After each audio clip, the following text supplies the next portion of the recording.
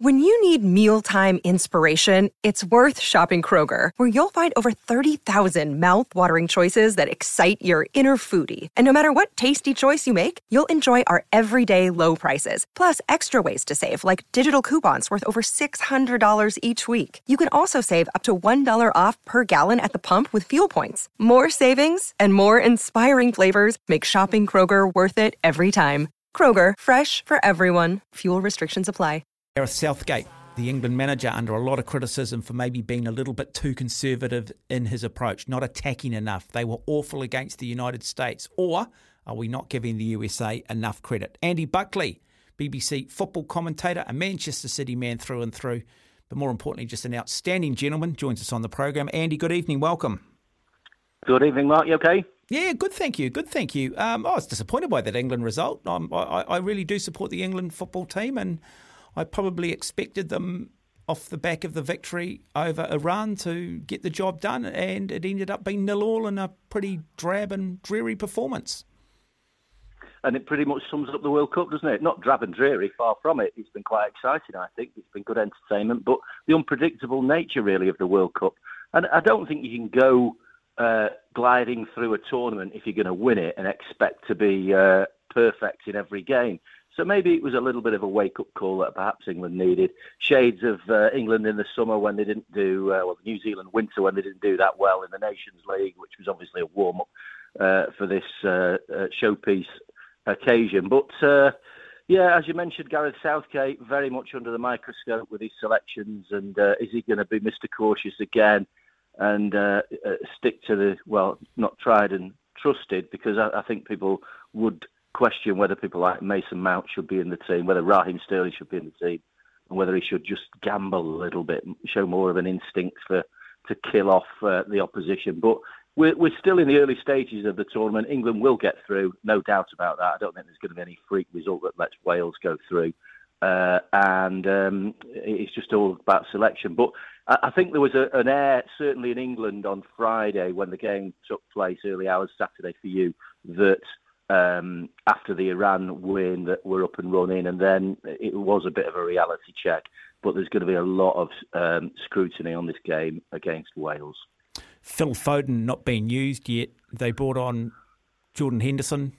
A lot of discussion around that. Again, a very conservative substitution. What is it with Phil Foden? I know that he hasn't always done the job for England, but we know what he's done at Manchester City. People want to see this guy play. He is, as a lot of commentators said throughout the start of the English Premier League season, build your England team around this guy. Exactly. And sometimes in adversity you can find a successful winning formula. So maybe Southgate will get the message and he will include Foden hopefully tomorrow. I mean, I'd play Henderson and Rice, to be honest with you, as a pivot in defence to protect the defence. And they can try it out against the USA because I think England are going to go through. So try Rice and Henderson and then have people like Grealish and Foden and maybe Maddison in a more adventurous formation, even Rashford up front. He's going to play Harry Kane. People are saying, well, leave him out, let him have a rest. But I don't think he'd drop Harry Kane. He won't, well, not drop, but rest him. But I'd play Maddison, I'd play Grealish, I'd play Foden, I'd play Henderson. And just show a little bit of initiative and just sort of, rather than this pragmatic, cautious approach that has undone Southgate in the past and could haunt us again this time. Yeah, and you're not going to win it playing that cautious. You're not. There are just too many sides out there. And look, I know that defence will ultimately you win your World Cup, but attack will win you a game. And at the moment, you've got to start winning some games. What's the discussion around Trent Alexander-Arnold? Are there people in his corner wanting to see him perhaps play? Because we know how good he is in terms of distributing, in terms of the entry pass into the area. Yeah, I think, again, I just think it's worth taking that chance with him. He's always got a mistake in him, but then again, Harry Maguire's played, so the England defence have got a mistake, and I thought Trippier was a bit disappointed the other night. I'd put Alexander-Arnold in tomorrow. I think it's almost it's almost a free hit for England tomorrow, and it's a chance really to find a winning formula, which is a rarity in a World Cup, that you've got a game that you can afford to just not experiment. He knows what he's going to get from these players. I think from a Manchester City fan's perspective regarding Phil Foden, it suddenly is like the weight of the whole of England could be on Foden's shoulders tomorrow if he plays. And if he doesn't measure up to the standards that he's shown repeatedly for Manchester City, as well, he shouldn't have played in. And that's not Foden's fault, but that's why he should have been in, really. So you can afford to have one game where perhaps you're not completely on it and you can still stay in the side. But it's almost as though, all right, here's one chance, take it, otherwise you're not going to be playing. But I do think, though, I mean, it might sound as though I'm being pessimistic here. There's a chance that England could win this World Cup because from what I've seen of everybody else so far, I don't see any team, and forgive the cliche because we are playing in the World Cup, but there's any world beaters that you're going to think, I don't want to play them. Don't want to play them. I wouldn't want to be playing France, to be honest. Yeah, but again, not as formidable as you'd think. And also, if you look back at past winning World Cup teams, I'm not sure I'd put the France team of 4 years ago, and never mind this one, in that category. So yeah, they've got, they are one of the favourites, quite rightly so. But England can beat them. Yeah, no, fascinating. We mentioned Harry Maguire there. To be fair to Harry Maguire, I thought he played bloody well actually against the United States. Yeah, he did. But it's just not happening for Harry at the moment. But then again, he's always got a goal in him. So yes, you'd have Harry Maguire in, but you might not have him in tomorrow. That's my point, really. Just leave him out and let him get fresh for the next 2 weeks. Because if you're going to go all the way, if you're going to go deep in this tournament, people like Harry Maguire's fitness, anybody's fitness, is going to have a question mark against it because they are prone to knocks that can keep them out. But I thought he did all right, Harry Kane, the other night, and but a lot of anticipation, a lot of expectation tomorrow. Going to be a massive game. Yeah, how do Wales play this? What are Wales hoping to get out of it? Do they honestly believe they can beat England? And if they are to beat England, how do they do it? Park the bus and then just play the long ball and hope, do they? Yeah, I think so. And I just think it's the end, though, for a lot of these Welsh players, Gareth Bale, Aaron Ramsey, and I think they're flattered to deceive, to be honest with you. No love lost between the English and the Welsh, as much as anything, because I think the Welsh border is only 40 miles away from where I'm talking to you, but you go to North Wales, there's a lot of hatred and animosity towards English people, and English people don't feel that towards Welsh people. They're not really that bothered. It's a bit like Scotland, really. Just get on with your own football. But Wales, for some reason, like Scotland, seem to be preoccupied with what England are doing. I think Wales, I think they've almost resigned, really, to going out because I just don't think that they're going to get the result that they're looking for. I think that their defining moment was Iran the other day, and of course the Iran-USA game as well has got its own intrigue in terms of the subplot because of the politics that are involved in it. And I saw a report this morning saying that Iran have the Iranian flag, the USA on the social media post have removed the logo from the Iran flag. So there's a lot of should we say rivalry, to put it mildly, between those two countries. Yeah, that's not good enough, though. Bastardising or meddling with the nation's flag, I think that's just unacceptable. But anyway, it is what it is. It adds. It's just another little subplot, isn't it? It's part of the narrative. So what is the minimum requirement against Wales? Will 1-0 be enough? What's a pass mark for England to maybe ease people's fears a little bit? And I don't think we could read too much into it. I think the pass mark is to get through, to win the group, and then to look forward to Ecuador or Senegal potentially in the last 16. And it doesn't matter whether it's 1-0. I think England have got to win really, and put together a performance that just gives us with a little bit of confidence going into the knockout stages, which is when a lot of people say that's when the World Cup really gets going, when you get to the kind of cut and thrust of the knockout tournament. Although, having said that, I think it's been quite refreshing really to see some of the performances from the likes of Saudi Arabia and Japan and everything. It's quite heartening really, because it hasn't been as predictable even, and some of the big guns, France aside, but if you think of Germany, Spain last night weren't as convincing as perhaps people thought they were going to be. Never write off the Germans is one of the headlines in the English newspapers today.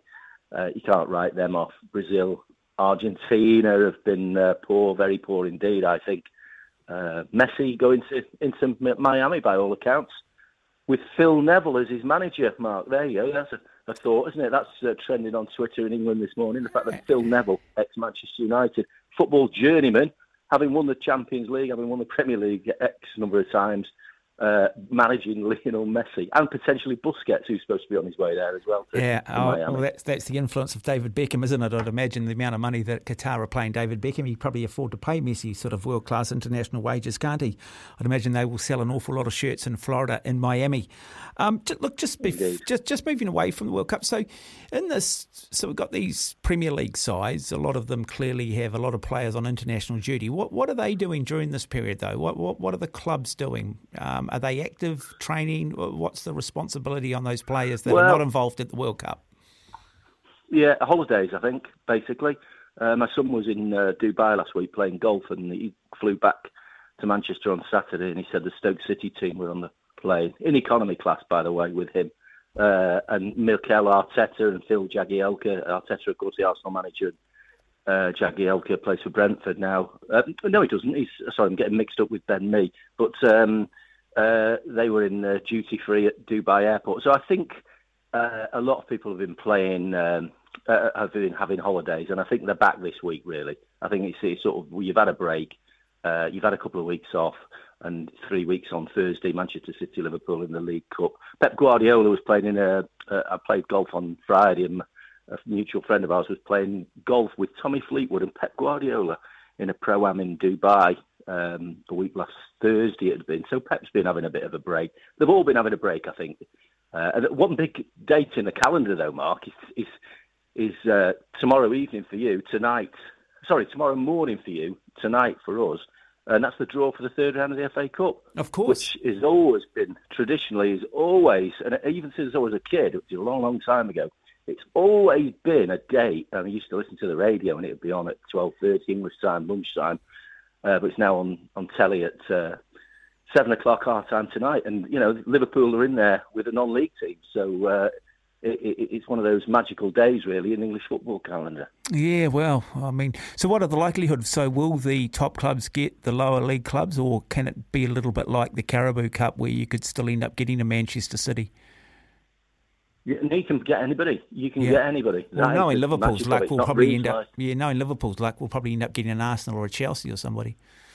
Well, yeah, City. Actually, 3 weeks on Thursday is the return of the English game. Manchester City against Liverpool. Got my ticket last Thursday, and it's virtually sold out. 55,000, which is 5,000 and so from Liverpool, just up the East Lancs Road, 30 miles away.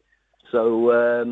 And we count down towards that. We're close to December, aren't we? It's amazing how quickly it comes round. Are you going to take your box of tissues?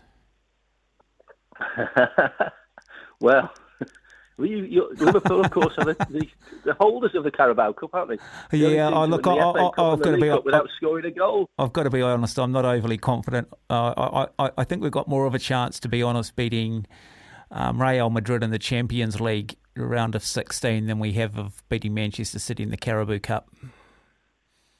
Yeah, well, I don't know. You don't know what teams they're going to put out that night because they're just on the cusp of a busy Christmas and New Year that ends with that third round of the FA Cup. Interesting, really, with this Kevin De Bruyne story as well, because, he's slated, he did an interview in the Guardian newspaper on Saturday, very candid, talking about his frustrations watching his team when he's injured on TV and how he'll get angry about it. And a lot of City fans sort of resonated with that because he feels the passion, he feels the pain when it doesn't quite go his way. But he slagged off basically his own Belgian team by saying that we're too old to win the World Cup, which is not exactly the kind of PR that Belgium press office would like in the middle of the World Cup. But maybe he's speaking the truth. But I think the Belgian press have really gone in for it. Well, they lost 2-0 to Morocco, though. There might be some merit in it. Maybe that's just what he needed to say to maybe get this team to turn it around. Because let's be honest, they've been ranked the number one side in the world, haven't they? Sort of in and out over the last 4 or 5 years. Yeah, they have. But also De Bruyne has not done it. So but he held his hands up. So it's almost as though he's a bit disinterested with it. It's almost as though he can't. He just can't get worked up about it, which seems absolutely peculiar to say that, bearing in mind that we were watching, the biggest tournament in the world, and it still is. It's still the biggest tournament in the world. Andy Buckley, lovely having you on the programme. Good luck to England against Wales, Wednesday morning New Zealand time, Tuesday night UK time. Lovely having you on the show as always. Cheers, thank you. Andy Buckley there, out of the UK, out of Manchester City fan, does a lot of commentary for the Manchester City games for the BBC. I was lucky enough to work with Andy at the World Games this year in Alabama in the States. World Games, if people are not familiar, basically the Olympic Games for non-Olympic sports. If you want to become an Olympic sport, you generally have to go through the World Games. Does not get a lot of coverage here in New Zealand, but very, very big overseas. Now,